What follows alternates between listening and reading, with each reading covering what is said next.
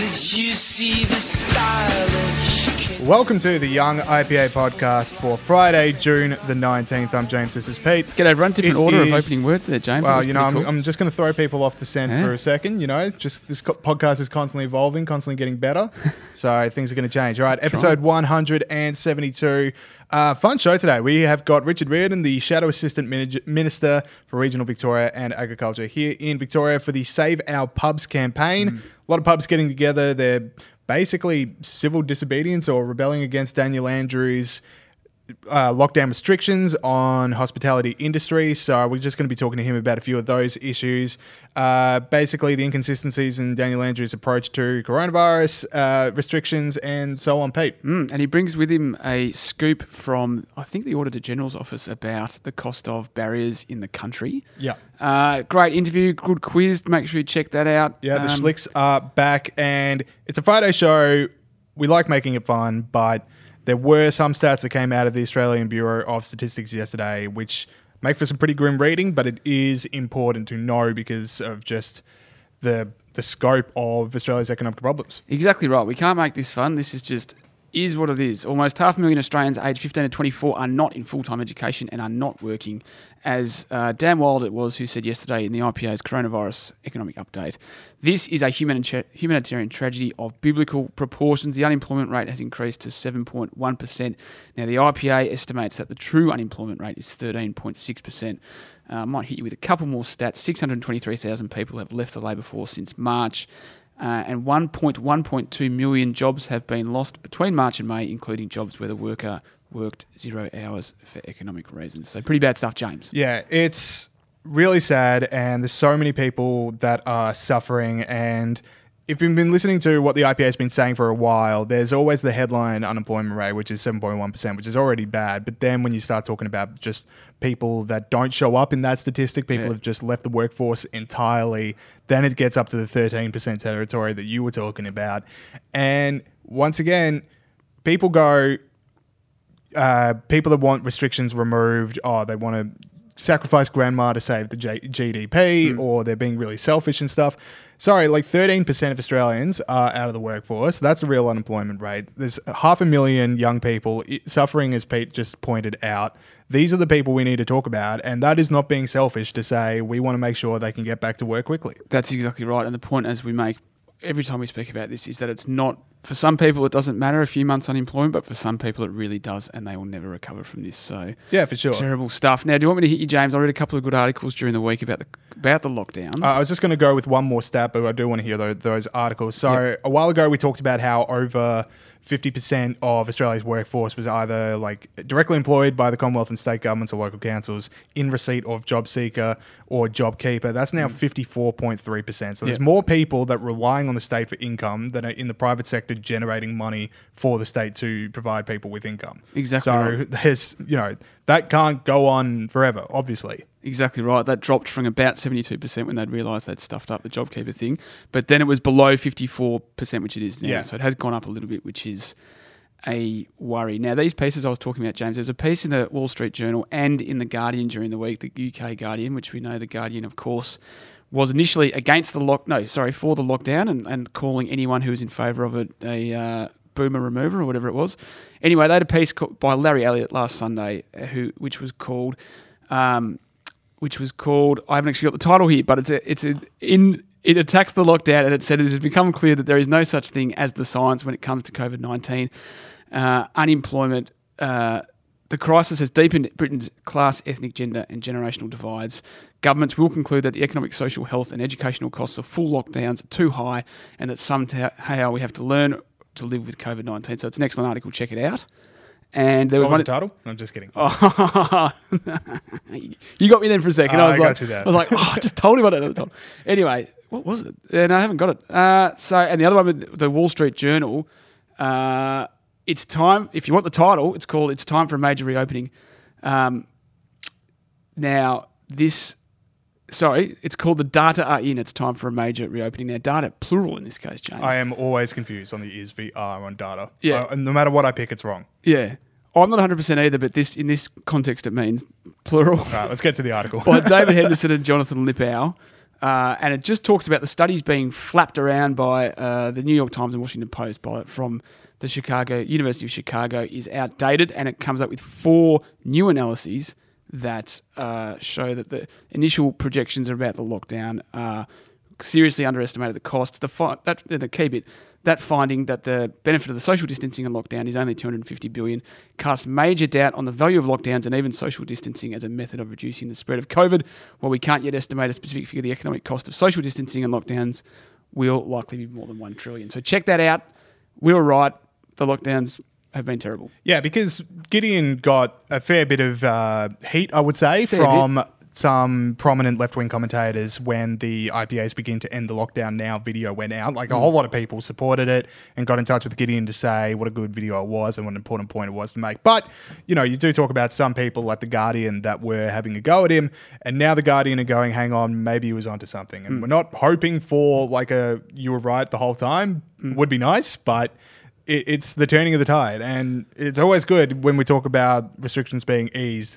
When The Guardian start calling for it themselves, there's not too many people out there on the shut it down till we have till we have a cure camp. And if The Guardian are sold off for racial justice, which we will get into later in the show, at least we'll always have this article. Now, cancel culture, still going. And I want to start off with, this was like the craziest. This, to me, was just, what is going on? Yeah. How is this getting cancelled? Colonial Brewing Company. It's an IPA if you drink it. I'm not, I'd never heard of it before, but Colonial Brewing Co., a few people I know drink it. They were attacked on Twitter by Twitter mob because Colonial Brewing Co., it's got the word colonial in it, please change your name. And it's a family-owned business. They ship all around Australia, and the Melbourne liquor chain Black Hearts and Sparrows have taken it down from the shelves and pledged to donate profits from remaining stock to warriors of the Aboriginal resistance. Colonial Brewing Co., they're having a discussion right now whether or not they want to change their name. Shah D'Souza, who is a writer who's written for the Saturday paper and The Guardian, is claiming this as a big win. Apparently he's been pushing for it for a few years, which is a questionable way to live your life. But, you know, horses for courses, I guess. I don't think Colonial Brewing Co. are going to end up changing their name, because if there's one thing I've seen, it is the flood of support, the flood of new sales coming into Colonial Brewing Co. going, please do not change your name. And this is how you defeat cancel culture. You reward the people that stick by you. We talked last week about how Gone with the Wind became the #1 selling movie on Amazon. This is our version. So they said they were going to change it, though. So you reckon they won't? I thought last I checked, they were discussing changing it. I didn't think they'd reached a decision. Well, their view, the reason they're called Colonial is because they reckon, and they reckon that they were going to. So they're based in Margaret River, and they're colonising a wine producing region with a brewery, which to me is not a great name anyway. It doesn't sell to me. But no, absolutely. I mean, this one's different because it's like, you know, you're not going after a statue and chucking it in the river. You're going after a small business, and it's a beer. Like if you want to bring the Australian people onto your way of thinking, it's don't take away their beers. That's exactly right. What was the other thing you said? Oh yeah, so yeah. Oh look. It'd be interesting to see if they didn't change it. That'd be huge, because we talk all the time. And Rita Panny had a great tweet about this during the week, that cancel culture is linked to coward culture. Yeah, and all these powerful sporting organisations and Netflix and ABC and all this stuff. If they just actually said no, we're not going to do that, the whole thing would fall on its backside. Yeah, one thing I have liked about the Colonial Brewing Co. controversy is the amount of politicians that are not afraid to crack open a tinny of Colonial. I saw Andrew Hastie, friend of the show, on Sky News, bring on a 6-pack for him and Kieran Gilbert. We should have done Cracked open it on the show. That was some good footage. I mean, shout out to that ABC journo from a while. I was going to say that. Yeah, it's an ABC journo from 2 weeks ago we made fun of for saying, I'm so sick of seeing politicians drink on camera. Bad week for you, because there's going to be a lot of them. Yeah, I forgot that woman's name. I was just trying to think of it then. But we really missed an opportunity not bringing Froths on the podcast. This was our big moment. For people that can't watch right now, Peter's eyes have dilated completely. There is no iris remaining. It's just pure intense. We could have been drinking right now. I just thought we were better than that. Yeah, I just don't drink IPAs. So I thought about it and I'm like, then I'm just going to feel sick and bloated for the rest of it. I think it's is it just one type of beer, is it? Well, I know if I drink it, the rest of the podcast is going to suffer for me just like holding back burps. Anyway. A lot of that. Sorry, that's not good listening for anyone. Go on by Freedom Beer. I want to move on to another target of cancel culture, which you got fired up about, which was Josh Thomas. Yeah. Josh Thomas does, like, you know, no one deserves it, but he deserves it. He tweeted out, "Hey, Australia, are we still chill with?" Oh, so I mean, Josh Thomas is a comedian. I guess everyone know who he is. What's his show called? Please Like Me. That's right. See, And his show's also called Please Like Me. That's a bit of a joke. It's a good one. Went over Pete's head. I knew you would know what the show was called. Yes. So great job. Because I'm like, you know, involved with culture. But anyway, Pete, continue. Okay, so Josh Thomas tweeted out, "How Australia, we still chill with this?" And he pictured a picture of Coon Cheese. So Coon Cheese is a brand of cheese, obviously. So he was trying to get another business cancelled as well, just like the beer people. Edward Coon was an uneducated Russian immigrant who worked as a factory hand, and the patent was launched in his name 10 years after the cheese was circulated. I'm not exactly sure how the cheese company started being called that. Anyway. Isn't his name Edward Coon? Yeah, but I wasn't clear from this report I read that he was the actual owner. So, right. But it's named after him. Like, it's not... You know, yeah, it's not because like it's just racist. It's a weird name for a cheese. I'm not saying that. It is a strange old name. We had an American exchange student with us when I was a teenager who could not believe that was the name of a cheese. It would have blown his mind. But it's not like it's named after a guy named Edward Coon. Anyway, so he was trying to get that cancelled. And then in response, he got cancelled because someone replied to him almost straight away with a clip of him talking about diversity in acting in 2016. Big Saul, do you want to roll the tape, mate? So it's like, Josh, you know, like what do you want the 7-Eleven worker to look like? And it's like, do you make them Indian? Or is that offensive? Or then if you make them white, is that like a bit like you're lying, really? Like...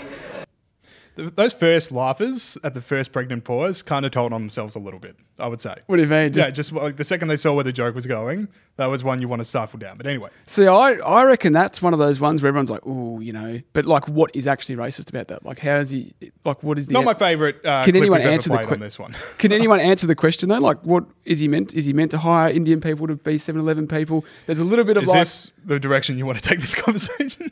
Yeah. All right, fair enough.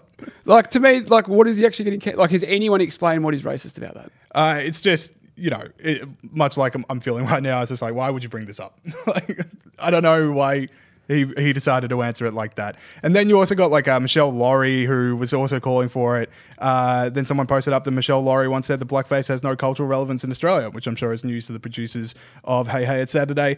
But it's this kind of thing of when you get into a mud wrestle, you're never going to come out clean. Like, if you're all in on cancel culture, someone's going to look through your tweets and your old sayings because they want to bring you down because you try to bring one of their products down. Yeah. And if everyone's going through each other's history and, like, you know, we talked about The Guardian and now 11,000 people are signing the petition to bring down the Manchester Guardian because they were not a fan of Lincoln. And how many people? There was 11,000 people on the petition I saw. So The Guardian should be cancelled because the Manchester Guardian was not a big fan of Abraham Lincoln and was founded using the profits from cotton plantations. Guardian, also something that can stoke the coals of a cancel culture call out. Anyone that opens themselves to trying to cancel someone else, you're opening yourself up to getting cancelled yourself. And it's just, you know what? Why don't we just treat everyone, what they're doing right now, what they're saying right now, what their actions are right now, because no one's going to come out looking great from Twitter. Like, let's go see what you did 10 years ago. I reckon he's just pointing out the stupidity of the whole thing. There's literally not an option for him that's not offensive. He either chooses a stereotype or he chooses a white person. Everyone's like, oh, why would you choose a white person? So for me, he's just called them out on the stupidity of the whole thing.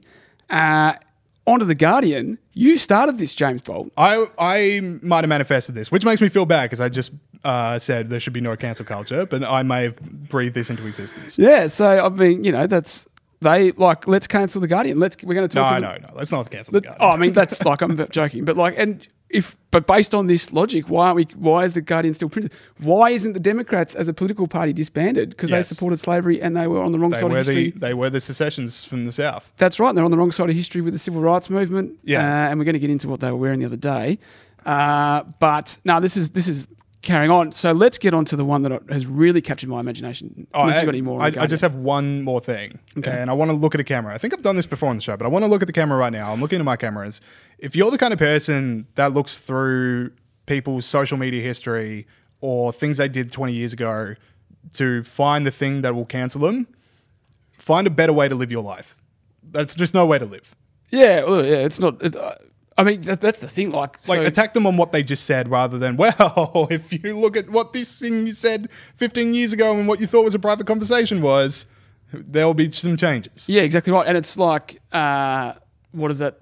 Does that make the world less racist? Like, does that actually help anyone living in African American community or living in Indigenous community? I'm with you on that. Swing Low Sweet Chariot, James. Yes. So England rugby bosses. Now this is breaking news, so you might not have heard this one. England rugby bosses are expected to call on fans to drop singing. So they haven't officially done it yet. To drop singing "Swing Low Sweet Chariot" as their unofficial anthem because of its associations with slavery. The RFU has stated we need to do more to achieve diversity, and we are determined to accelerate change and grow awareness. Now this one fired me up, James, because I love having a few froths and singing at sport. And I'm obviously not an England rugby fan, but it's a beautiful song, and I want to run through a few historical facts about Swing Low Sweet Chariot. Written by Wallace Willis, who was a slave, and it was a source of inspiration and hope for African Americans during the 19th century. Some believe its lyrics refer to the Underground Railroad, the freedom movement that helped black people escape from southern slavery to North America and North United States and Canada. It re-emerged as an anthem during the Civil Rights Movement. And the Poms started singing it because they had this player in the 80s called Martin of Fire. I hope I'm pronouncing his name right. His nickname was Chariots because he was really fast and he was a black guy. So they started singing it like to honour one of their black players. It's a beautiful song about slavery, and we're not going to sing it because it's like about slavery. It's like, I don't know. So music history professor Arthur Jones added, I feel like the story of American chattel slavery and this incredible cultural tradition built up within a community of people who feel victims and often seen as incapable of standing up for themselves is such a powerful story. I want the whole world to know about it, but apparently not everyone does. Yeah, if you cancel Swing Low Sweet Chariot, that's bad news for high school choirs everywhere. Is it a big one? That is an absolute staple of the game. It's got just like, it's sort of, oh, you're going to say another thing? No, that was it. I was moving on. It's just like, this is a beautiful thing about, like, it's about hope and, dreams and like the indomitability of the human spirit. And how better way to teach a kid about slavery than go and listen to Poms sing it and then go originally. There are a few better ways, I can imagine. But is there? Maybe a book about it. That's what I mean. But you learn differently. You learn more from listening to a song and how beautiful it is, and the fact that they could write something like this, even though they're in the worst conditions imaginable. And then you can explain to them, so this was a song about slavery, and this is what slavery is. This is what the civil rights movement was. And that is, but even under those conditions, they could still produce this beautiful piece of music. To me, that is a fantastic way to teach kids about slavery. And the fact that these people are honouring this song, I don't know, like, how can you listen to them sing that and think the world would be better if they weren't singing that, I guess is what I'm saying. And one more kicker, sorry, I don't know if I've really gone about this. In 1939, Nazi Germany's Reich Music Examination Office added the song to a listing of undesired and harmful musical works. Well, there you go. So that should say it all. RFU and the Nazis. So to sum up cancel culture chat, it is sing as loudly as you can, Swing Low Sweet Chariot, and no more mud wrestling on cancel culture. And different form of wrestling. Buy a colonial froth. Yes, different form of wrestling. What type of wrestling? I want it sumo. Let's have sumo wrestling. No more mud wrestling. Bring back sumo wrestling. Yeah. All right, likes and dislikes this week. Just stuff we've liked around the world, stuff we've disliked around the world. Pete, what is your like of the week? Oh, look, I'm scrolling down quickly. Would you like me to go mine? No, I'm good. Oh, no, this is a good one. So the fines, so we've been talking about cancel culture and all that's associated with George Floyd's death. It's all come from that. This is a thing which we talked about, actually reforming criminal justice and policing in Australia to make it better and work better for all people, but including Indigenous Australians. This is one of those discrete things which will actually make a difference. The Fines, Penalties and Infringement Notices Enforcement Amendment Bill passed both houses of the WA Parliament on Tuesday night. Western Australia was the only jurisdiction that permitted fine defaulters, so someone who doesn't pay their fines, to spend time in prison at a rate of $250 a day. So if you had to owe the government $250, you had to spend a day in prison. Now, to put someone in jail for example, a $2,500 fine cost the government $6,000, so economically it didn't work out. But also, it just punishes poor people. Like, if you're rich and you have to pay a fine, if you're poor and you can't pay it, then you're in jail, and that is unfair to poor people. You shouldn't go to jail for being poor. And obviously, it disproportionately impacted Indigenous Australians. And there's other ways you can deal with it. You can take it out of people's wages. You can make them do community service. I thought the community service one, that was one I was like, yeah, that's obvious. Community service one is a good one. It's one of those things. So this will contribute to less people being in prison, because we know being in prison completely derails people's lives. being in prison is really expensive for the taxpayer. And we know that one of the problems with Indigenous incarceration is that Indigenous people are in prison far more than other groups in society, and this is a way of reducing that. We did see a death in custody in 2014 from a woman who had been in police custody as a result of not paying her fines. Which is so bad. Yeah, exactly. Like literally died because she couldn't pay a fine. Yeah, exactly right. The IPA, final point, has long advocated for the removal of this law.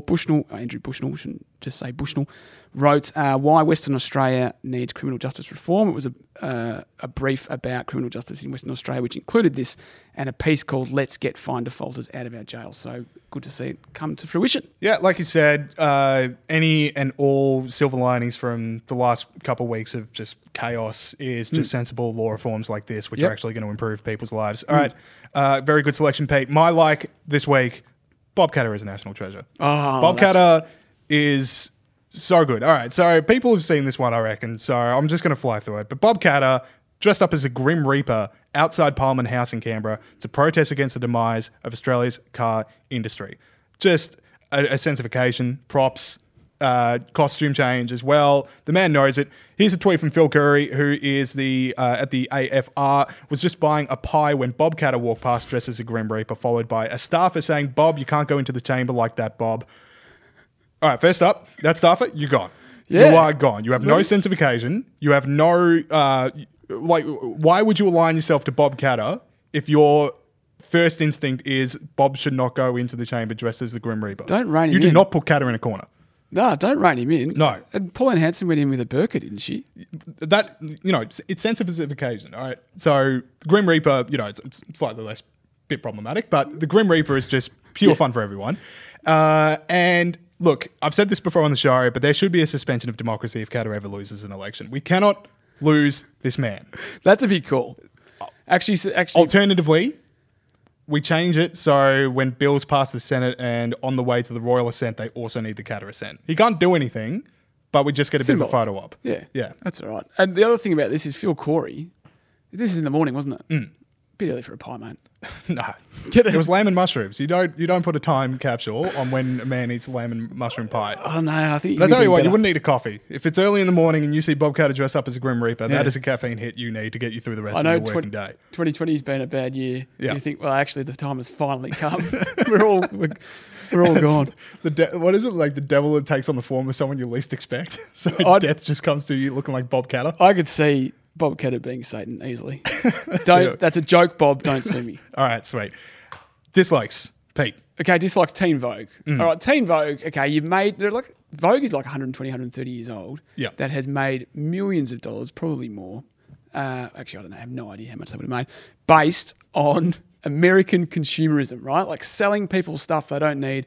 If you like short hair now. Like, that's been their business model forever. Yeah, but you now like long hair. Adjust your standards accordingly. Yeah, buy this $400 scarf and you'll finally be a real woman, right? Yeah, you'll then be happy. Don't come to me with stuff like this after your history. They have wrote in 2018 this piece called "Who is Karl Marx? Meet the Anti-Capitalist Scholar," which is, fair enough, but the article is not what it should be. And they retweeted it this week, presumably because communism is going to solve it. Yeah, if I wanted to learn about Karl Marx, I'm not exactly consulting the fine pages of Teen Vogue. Well, would be my thought. It's more, I wish it was crap. Like, it's just absolute well-written communist propaganda. So it's not like, the Guide to the Perfect Makeover is socialism. No, it's not. And I want to read a couple of things. You may have come across communist memes on social media. The man, the meme, the legend behind this trend is Karl Marx, who developed the theory of communism, which advocates for workers' control over their labour instead of their bosses. That's all communism was, James. Just workers' control over their labour. Just workers' control. His writings have inspired social movements in Soviet Russia, China, Cuba, Argentina, Ghana, Burkina Faso, and more. Just an innocent social movement. Yeah. Recycling, Movember, something like that. That's all, the Red Terror was. Former Drexel University professor George Ciccarello Marr uses Marx to teach history through an emotional, fluid and ever-changing lens. Gee, I'm flat I missed those classes. Now, I read the whole thing. Nowhere did it say communism's killed 100 million people. Nowhere did it say what life was like in North Korea and Venezuela. And nowhere did it say people escape to countries like America or Australia to escape communism every year.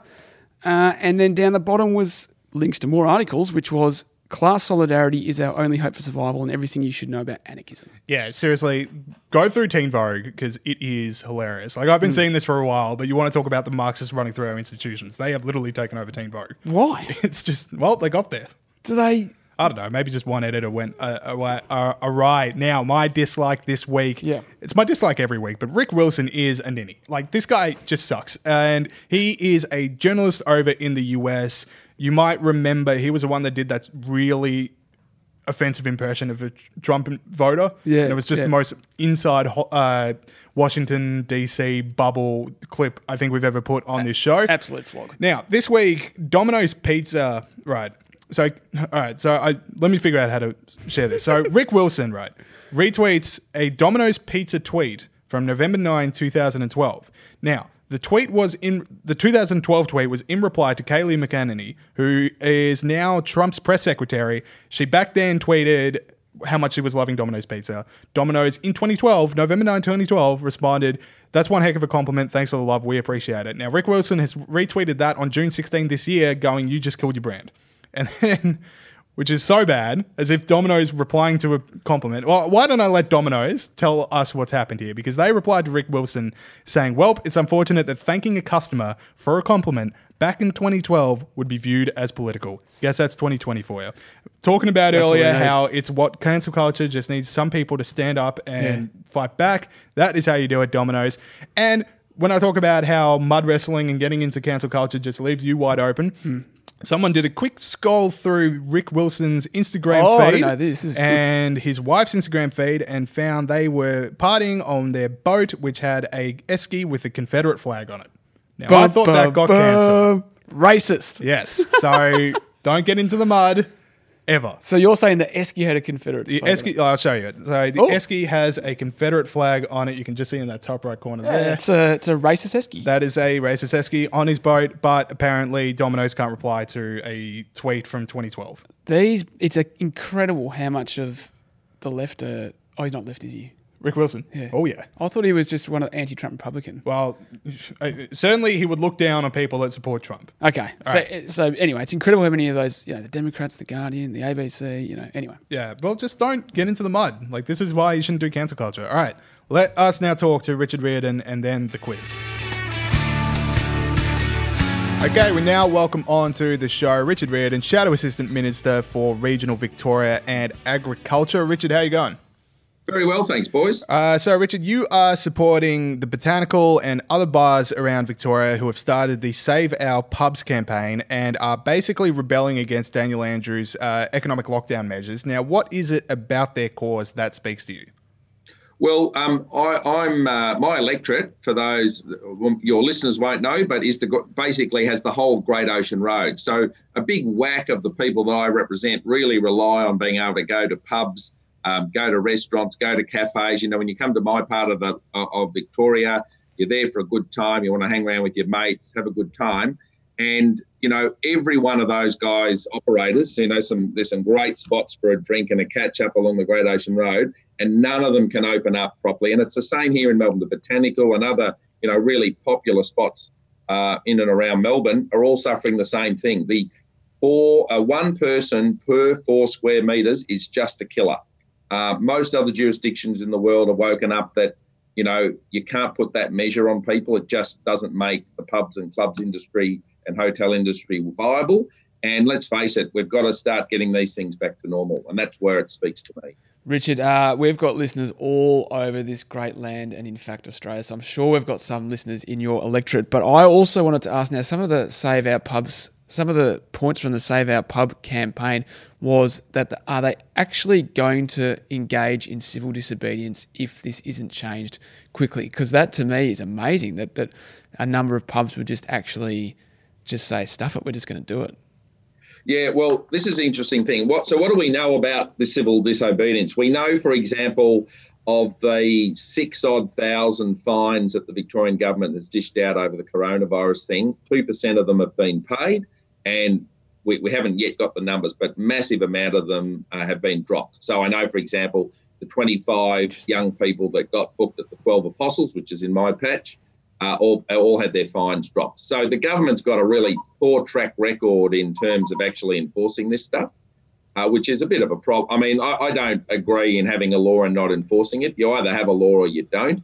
We've then seen in the week when we had a big Black Lives Matter protest, which was a really important issue for lots of people, but the government was all week not threatening anybody, not warning people not to go. I mean, they did eventually warn people not to go, but there were no repercussions. So we're now at the point for a lot of these businesses, most of them, the overwhelming majority of these types of businesses are smaller operations. They're often mum and dad businesses. They're often young entrepreneurs. They're people that have got their heart and soul in it. And at the moment, a lot of these people are looking down the barrel of never being able to open up again because they're just going to be broke. So it's desperate times.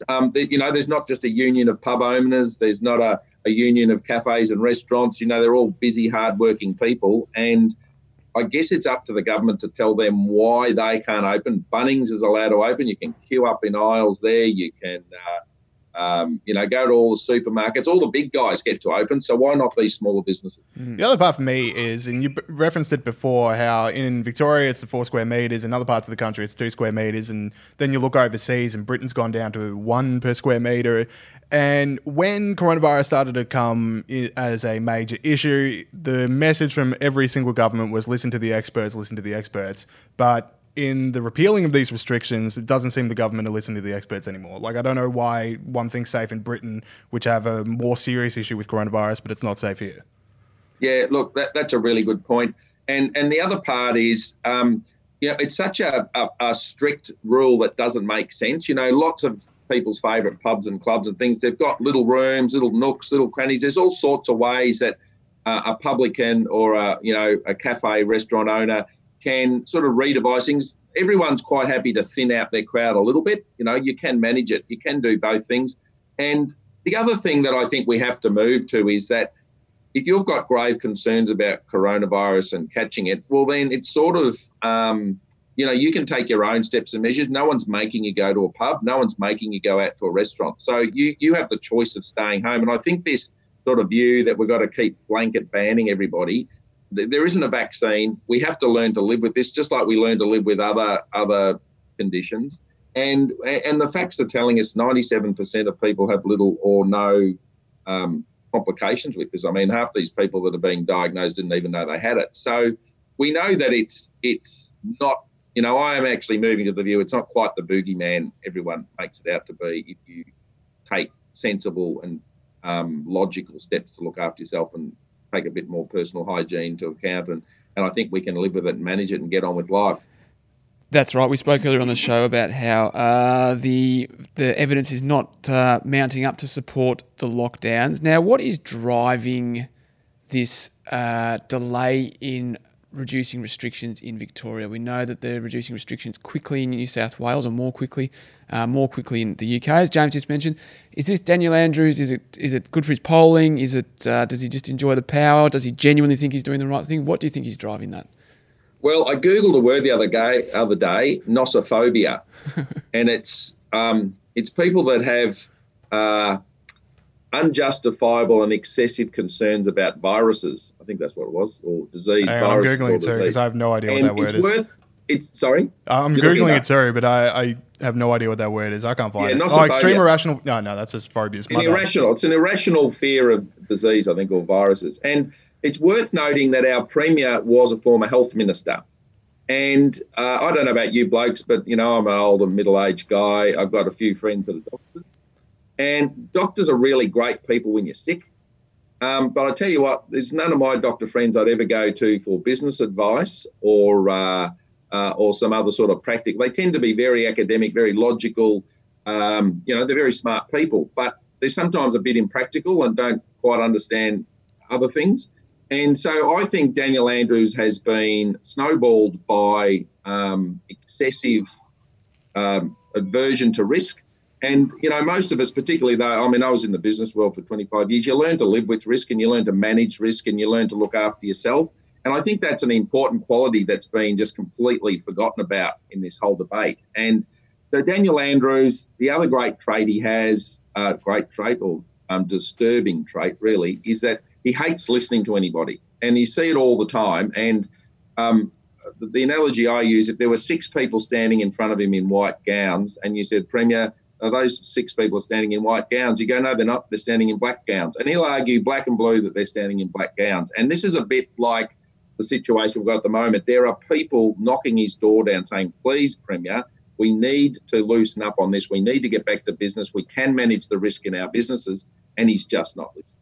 So I was going to say, with easing restrictions, I mean, you talked earlier before about it should be more on the individual themselves to decide whether or not what risks they want to take. But what specific measures would you want to see repealed, or maybe like which ones would you want to keep? Like, are you comfortable with people going to the footy en masse, as has been floated in some other states? Would you have the 1 square metre rule?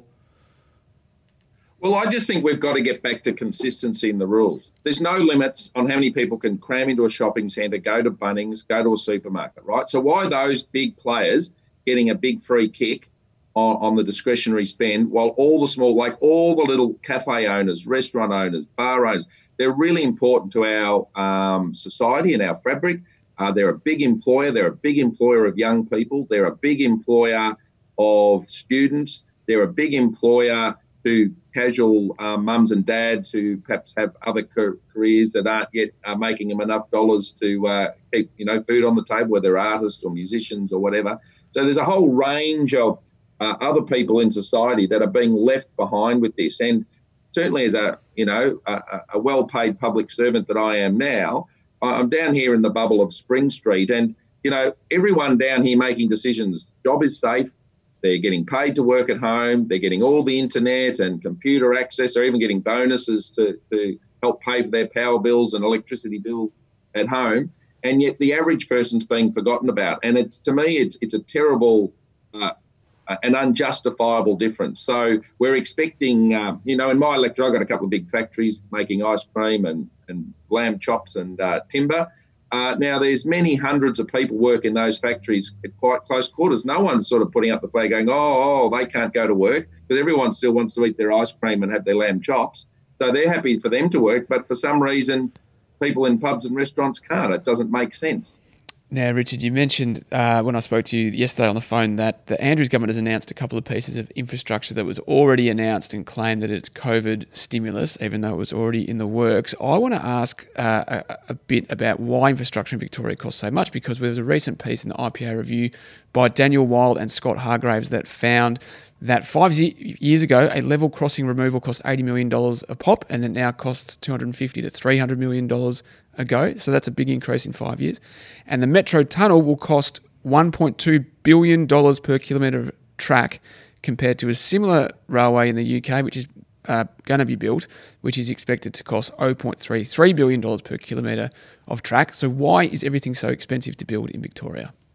Because Daniel Andrews does his deals and does the deals with the unions. Where do you want to start and finish with the deals that get done? I mean, silence and industrial harmony is bought here with deals. We have a situation where the basic cost for the taxpayer of recurrent wage costs here in Victoria increasing 8% per annum. Now, the government loves to tell everybody, we've got 2% caps on wage increases. We're being responsible.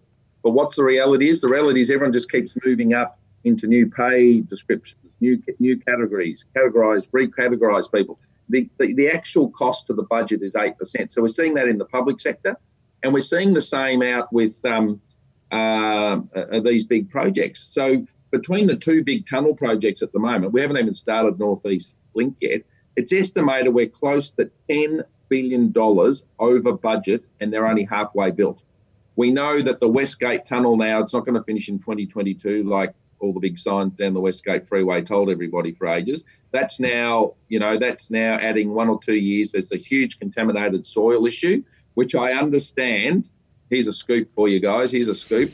I understand that the government is offering to pay back the Moorabool Shire, where they're trying to dump this soil, to make them shut up and go away, pay them $150 million to the Shire to make sure they give planning approval so they can dump the soil there to try and get that project back on track. Now, everybody said there was going to be a contaminated soil problem. It's the government's own EPA that changed the rules about dumping this soil. And yet, they just write out checks using taxpayers' money as if it's willy-nilly. Keep in mind, just because of coronavirus, I mean, this has worked out very well for Daniel Andrews. He's just gone and written out, asked for permission from the Parliament, which we gave him because he's got complete majority, and he, basically has the animal justice people and the other lot in his back pocket, so they'll do whatever he says. 24.5 billion extra. So, Daniel Andrews came to power 6 years ago. His debt was around 14 billion. And guess what, folks? By the end of this next election, it's going to be $70 billion. Now, on a good year, we get a surplus somewhere between 500 million and $1 billion. 70 years minimum, 70 to 150 years to pay back for 2 tunnels, some level crossing removals, and a whole bunch of wire rope barriers that are a noose around country drivers' necks. So we're not getting much value for money, and, fewer people are getting an education. Fewer people are attending school. Where do you want to finish with the lack of accountability of this guy? Yeah, you just think how much we're going to need that money in the coming years. Now, look, Richard, a lot of my friends, they're very left-wing and they work in hospitality. And if I can talk to them enough, they'll start to admit, okay, these lockdown measures are starting to really hurt. And I just feel like we saw the numbers come out yesterday that nearly 500,000 Australians between 15 and 25 are out of work or not studying full-time. The longer these lockdown restrictions go, the more suffering there's going to be, and I think people are going to be very disillusioned with Labor here in Victoria or maybe other state governments. But for the people in Victoria, what would you say to young people that might not think about voting Liberal but certainly would feel the brunt of Labor's policies on the lockdown?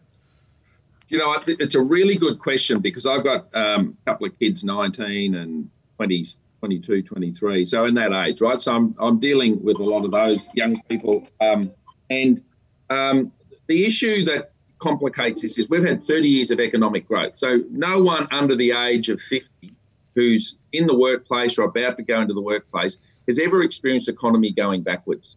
Now, the data coming out of what we're looking down the barrel of, if you think it's been bad now, you ain't seen nothing. At the moment, most people put out of a job have had a pretty generous job keeper or job seeker allowance. It's certainly buffeted. There are many people actually getting a bit more money than what they had before. Of course, there are many who have fallen through the cracks. But, the statistics that came out in the coronavirus hearings that we had a couple of weeks ago here in Parliament, the building and construction industry are looking at somewhere between 50 and 70% decline. Now, construction has been a major force in Victoria for employment and growth and development and stimulating the economy. Imagine that. I mean, in the Great Depression in 1933, if you've done your history, people know how bad that was supposed to be. There was only a 33% reduction in that sector. Our third biggest export, which is university foreign students, our universities get 40% of their income from the 25% of foreign students. That money is used for research, development, providing services at universities. So, people are looking down the barrel of very limited job opportunities going forward and real cuts to the things that they've taken very much for granted, access to university, pubs and clubs and jobs. Things are looking pretty tough down the track for a lot of young people particularly. And that's one of the reasons we've got to get back to work and got to get back to supporting people, because it's young people that are going to suffer more than anyone. Righto, Richard, we've got one more before we have to let you go for your next engagement. We've discussed on this podcast a lot of the crazy inconsistencies in social distancing measures, and I reckon one in your electorate is right up there with the best of them. In a recent sitting of the Victorian Legislative Assembly, you pointed out the inconsistency in regards to the 12 apostles. What was that? The 12 apostles, in terms of them not being open. So the government started telling people they're opening up country Victoria and you could go back out, and I think the government even spent some money saying the 12 apostles is open. But guess what? They haven't opened the car park. They opened the car park but kept the toilets, the kiosk and the access ramp to the 12 apostles closed. So ironically, the Labor member for Nepean bailed me up in the corridors here in Parliament this week and said, I was very disappointed. Never been down to the 12 apostles and I went on the long weekend and it was all closed up. I just looked at him and said, seriously, mate, it's your government that's locked it up. I said, don't go complaining to me as the local member. I said, go and talk to your boss. He's the one that kept it locked up. And this is the sort of crazy stuff. I mean, it's 6 million people a year get drawn down there. That's a lot of cafes and restaurants and businesses that rely on those people to come there. Well, we're not even telling people that they still haven't taken the red tape off the doors yet. I mean, this government has been very slow to get a plan back in place. Most other jurisdictions are giving businesses and industries really clear timelines on what they can expect and how they can get back to work. And Daniel Andrews just doesn't have that. I got contacted by one of Lorne's best restaurants last night after I raised this in Parliament yesterday. And he said, we've got people wanting to book holidays along the Great Ocean Road, and they want to book in the restaurants. That's what people go down there for. And I can't tell them whether I'm going to have seats or not have seats because I don't know how many spots I can have. So it's all things like that add cost and are denying young people getting their jobs back, I reckon. Yeah, and especially when Daniel Andrews goes, we need to have everyone holidaying here in Victoria, don't go to South Australia. Well, I'd probably open up the holiday spots. Now, Richard, you do have to go, but just before we were talking, you were talking about this Auditor General report that showed $1.2 billion of misuse spending. If you wanted to talk to us about that just before you left. Yeah, look, I will, because it's a little bit of a hobby horse I've had. So for those that don't know, Country Victorian Roads have had $1.48 billion in the last 6 years thrown at them, and I say thrown at them in wire rope barriers. Now, if you're in a city and you don't get out in the country driving, you won't have noticed them. But the big issue is that the overwhelming majority of people that die on country roads die on low volume rural roads. So basically smaller shire and lesser state government roads are where the most fatalities happen. This has spent $1.48 billion on putting fences down every main highway. As you may be aware, the road toll actually increased last year. So there's no evidence at all that there's a reduction in deaths after spending that amount of money. And the big issue out in the regional areas is that roads are, really, really essential because, big distances, you've got to move a lot of freight, a lot of people get to work. And there's a million things you could spend $1.48 billion on, and it wouldn't be putting wire fences up everywhere. I mean, it prevents fire trucks from getting to fires. It stops. You can't pull over to change a tyre. If your kids are vomiting in the car, you can't rescue them. There's a whole bunch of stupid things that are a consequence, and the government's just ignored it. But anyway, the Auditor General has finally seen reason, and he has given the biggest boot in the back pants to the government on this. It's deemed one of the worst mismanagements of money ever. Brilliant. Richard Riordan, love any guest that brings their own props to an interview, which is always great. So Richard Riordan, the campaign is Save Our Pubs. So, get out there, help your local restaurants and cafes and pubs and clubs and stuff because they need it now more than ever. Richard, thanks so much for joining us. Thanks, boys. Have a great day. Thanks, mate. Okay, thank you to Richard Riordan. And now we have the quiz. So quiz is, we had one last week, Peter Gregory, reigning champion. I think well so. done. I can't quite remember. No, you won the Who Am I remember it so clearly Jordan because I was Peterson. so proud of you. Jordan Anyway, Peterson. we have the Schlichts back. Always good to have the Schlichts on the quiz. We have Adam. G'day, thanks for having me. Adam and Mia, of course. Hi, thanks for having me back. Now, we were discussing earlier this morning, so Australia may or may not be under some sort of cybersecurity threat, is the breaking news. And Adam, here at the IPA, you help us out with a fair bit of emails, and I floated that maybe Australia needs to use Adam just as its cybersecurity guy. Apparently, we need a bit more boosting up on that side of things. And you referenced that you would be a very good spy. I think I would be a good spy. Now, what do you bring to the spy table? Well, other than the fact that I am now announcing it on a podcast. Yeah, this is a bad start. If I'm ever being employed as a spy, I hope they don't see this podcast. Yeah. But I don't know. I think I'd find it really fun. I'd really enjoy the code names, and I'd stick and use all the code names all the time. Yeah, actually, what was the code name? Because I typed your name into an anagram creator, and I came up with Chaz Dal Mitch, which I think would be a good code name. Yeah, I think Chaz. I might change my Facebook name to that. To Chaz? Which kind of ruins... Yeah, reclaim Chaz, because Seattle has desecrated the good name of Chaz with the automated zone. But yes, Chaz needs to come back. Chaz is everywhere unhappy about that. I just wanted to quickly throw to Mia. Go. Mia had some strong comments about Adam's suitability as a spy. Interesting. Yeah, I think it would last maybe the first day. Why is that? And then he'd come home and he wouldn't say I'm a spy. I don't know if he's coming home if he's lasting one day for me to spy. No, but he'd come to something and he'd be like, guys, I can't tell you what my job is, but just know it's important. And then someone would go, and then they guess something. And it rhymes with pie. Yeah, he'd be like, that's fine. That's not it. It's not that, but it's something super secret and I can't tell you. That's fine. Yeah. You're allowed to say that. You're just not allowed to say you're a spy. Yeah, you've also got this like big winning smile like as well. You'd be like, guys, I can't tell you what it is. People can't see it at home, but I am smiling really broadly. I just don't believe that there are that many spies that really don't tell all their friends. You tell a few mates. I just don't reckon you could. I mean, I've seen The Departed. I know what it's like to be a spy. That's all you need to see. It depends what you're doing though. Like if you're James Bond, like if you're the guy that goes and shoots people, Yeah. probably don't tell people. No, I but if wouldn't you're be just in leading the office, conversations with that. yeah, if you're just in the office, like it'd be fine. Yeah. My problem is I'm way too honest. Someone just be like, "Are you a spy?" and be like, "You got me.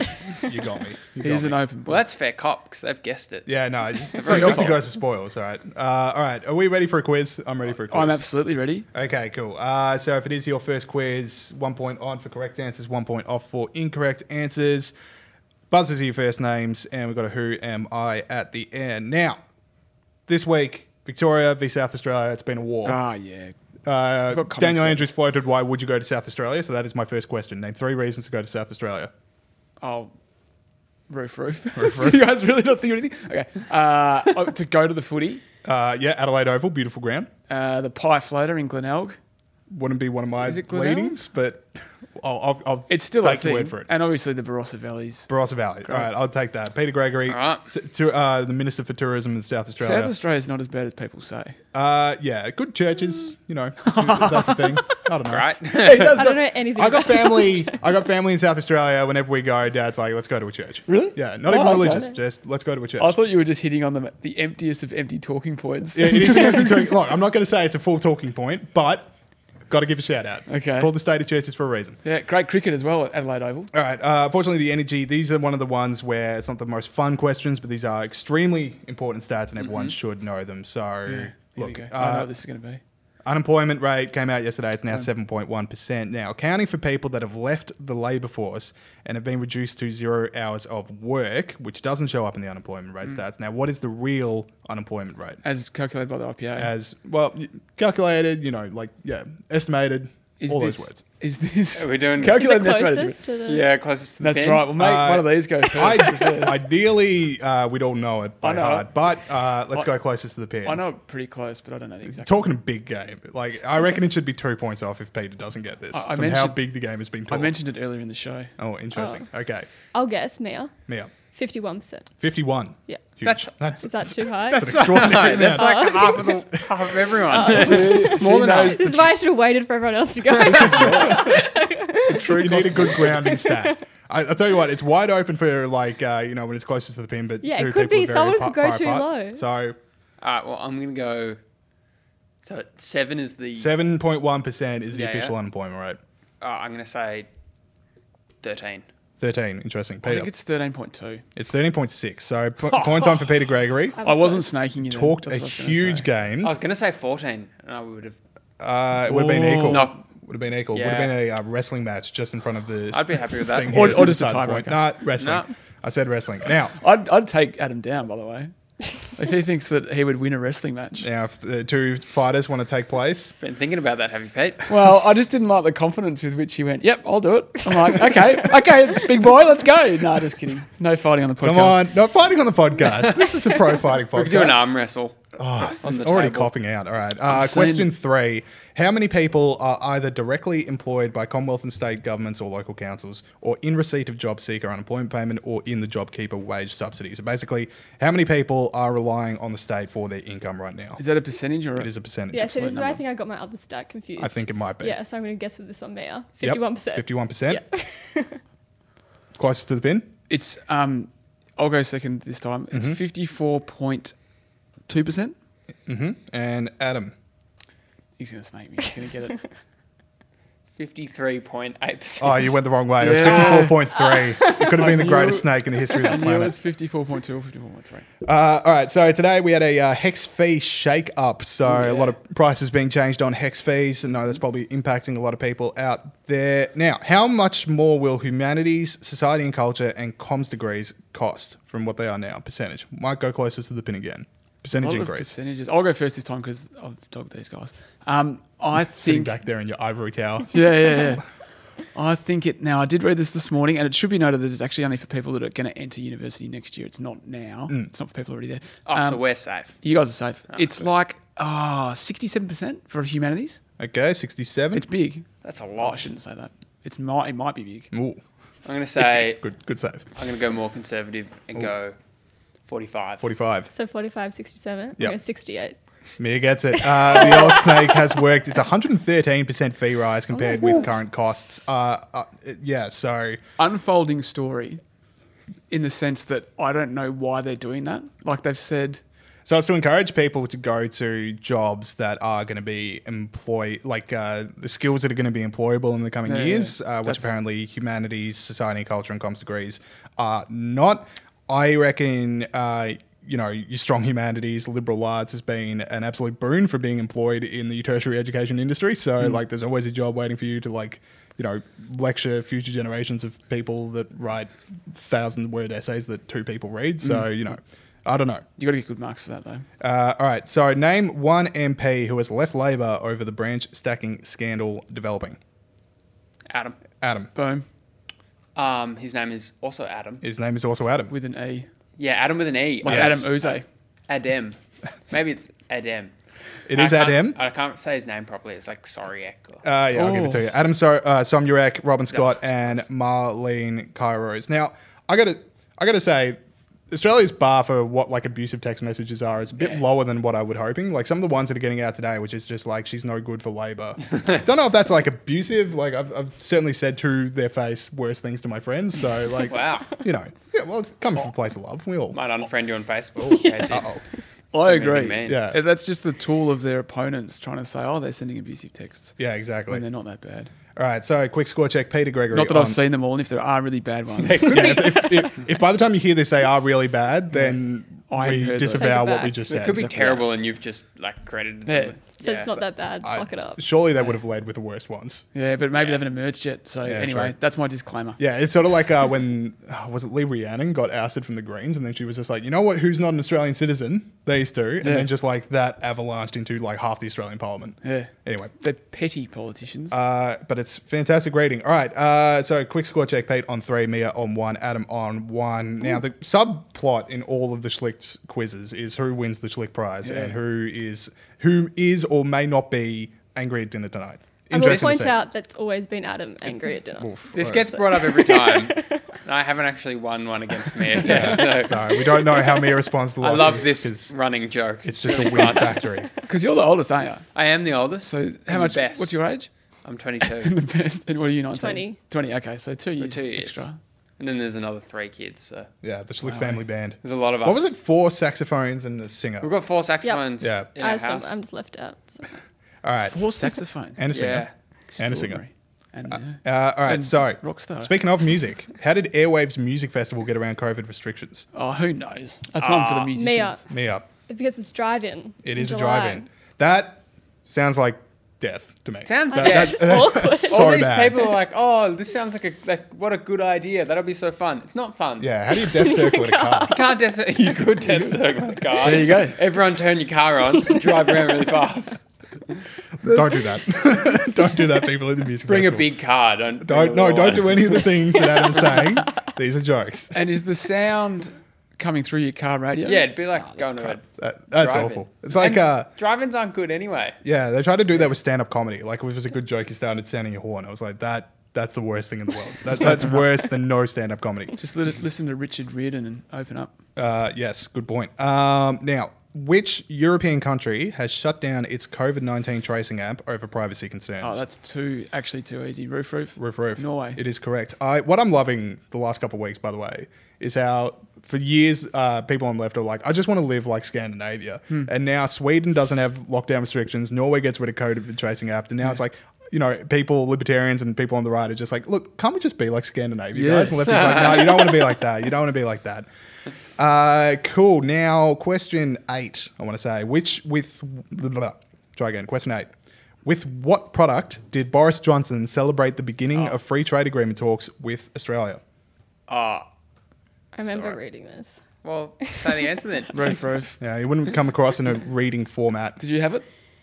No, it's right, you go for it. Peter Gregory. Tim Tams. Tim Tams, indeed. Do you know what? Boris Johnson, a man of fine taste. Tim Tams are delicious, firstly. Yes. Secondly, he got derided in the British Twitter sphere as being naff and cringy in that promo. Yeah, he is. Yeah. That's He his wasn't. whole shtick. He's wasn't- naff and cringy. He was just like, it was normal. It's like, come on, get him for something It's a else. bit naff and cringy, but like Tim Tams were my number one lockdown snack. Like I went deep into Tim Tams. No.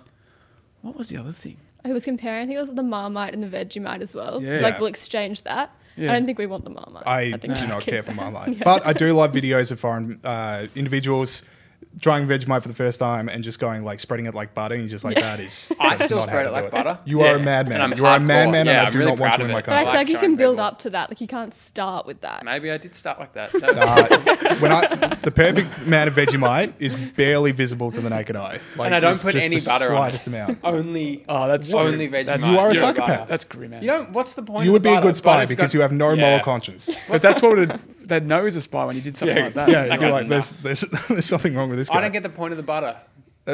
Taste. Butter's awesome. It's a- You can't taste Buffer anything zone. else when you've got Vegemite on it. Especially that again, much. the perfect amount of Vegemite is barely visible to the naked eye. Can I make one more final point about Boris Johnson's video? You may. In that, he said, which is true. Thank you for asking well, permission. I assume it's I true. am podcast captain. He said that didgeridoos, Britain exports didgeridoos to Australia.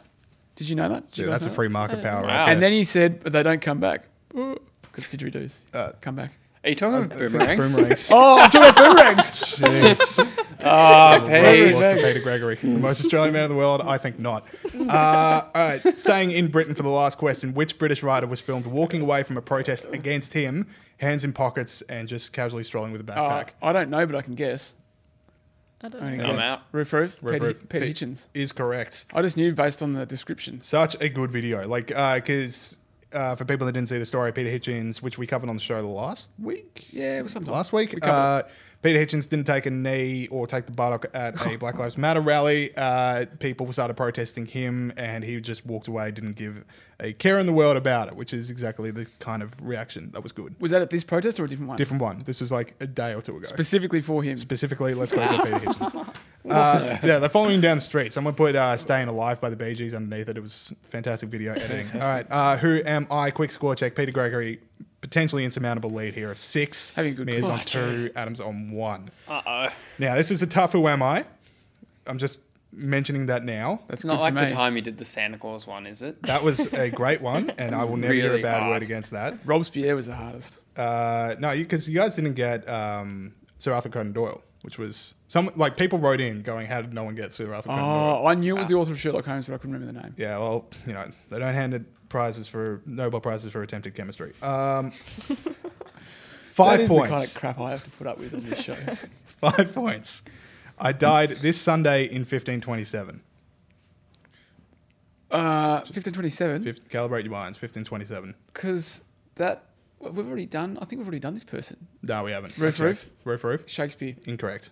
Oh. Oh, Okay. no. That sound. Yeah, you me, I hear got in that the- one. Yeah, I got That that. sound you hear in the distance is Theodora sighing. The fact that you couldn't figure out that Shakespeare was not. I don't think he was born at this point. Anyway, Yeah, he was 1527. like, he was around then. If he wasn't the 1500s, he was the 1600s. Yeah, I like how you're around then. It's like a 250-year gap. Same time period. Same thing. Old times. It's old. Yeah. Before Wait, 2000. so is that 5 points off? Of 5 points. Sorry. 1 point off. No, 1 point off for Pete. 1 point off for Pete has let people back in. She plays hard, man. 1 point off for Pete. All right, for 4 points. So anyone can tie. Adam, this is your last call to get in the winners list. we go. For 4 points, I'm an Italian diplomat, philosopher, and writer. I know who this is. I'll let you guys have a I don't. guess. I'm out. Pete is big on the, well, I got this, but I'll let the people disgrace Just for the, themselves for with the the incorrect interest answers. of, for the interest of the quiz, you know, I'll let you guys have a guess.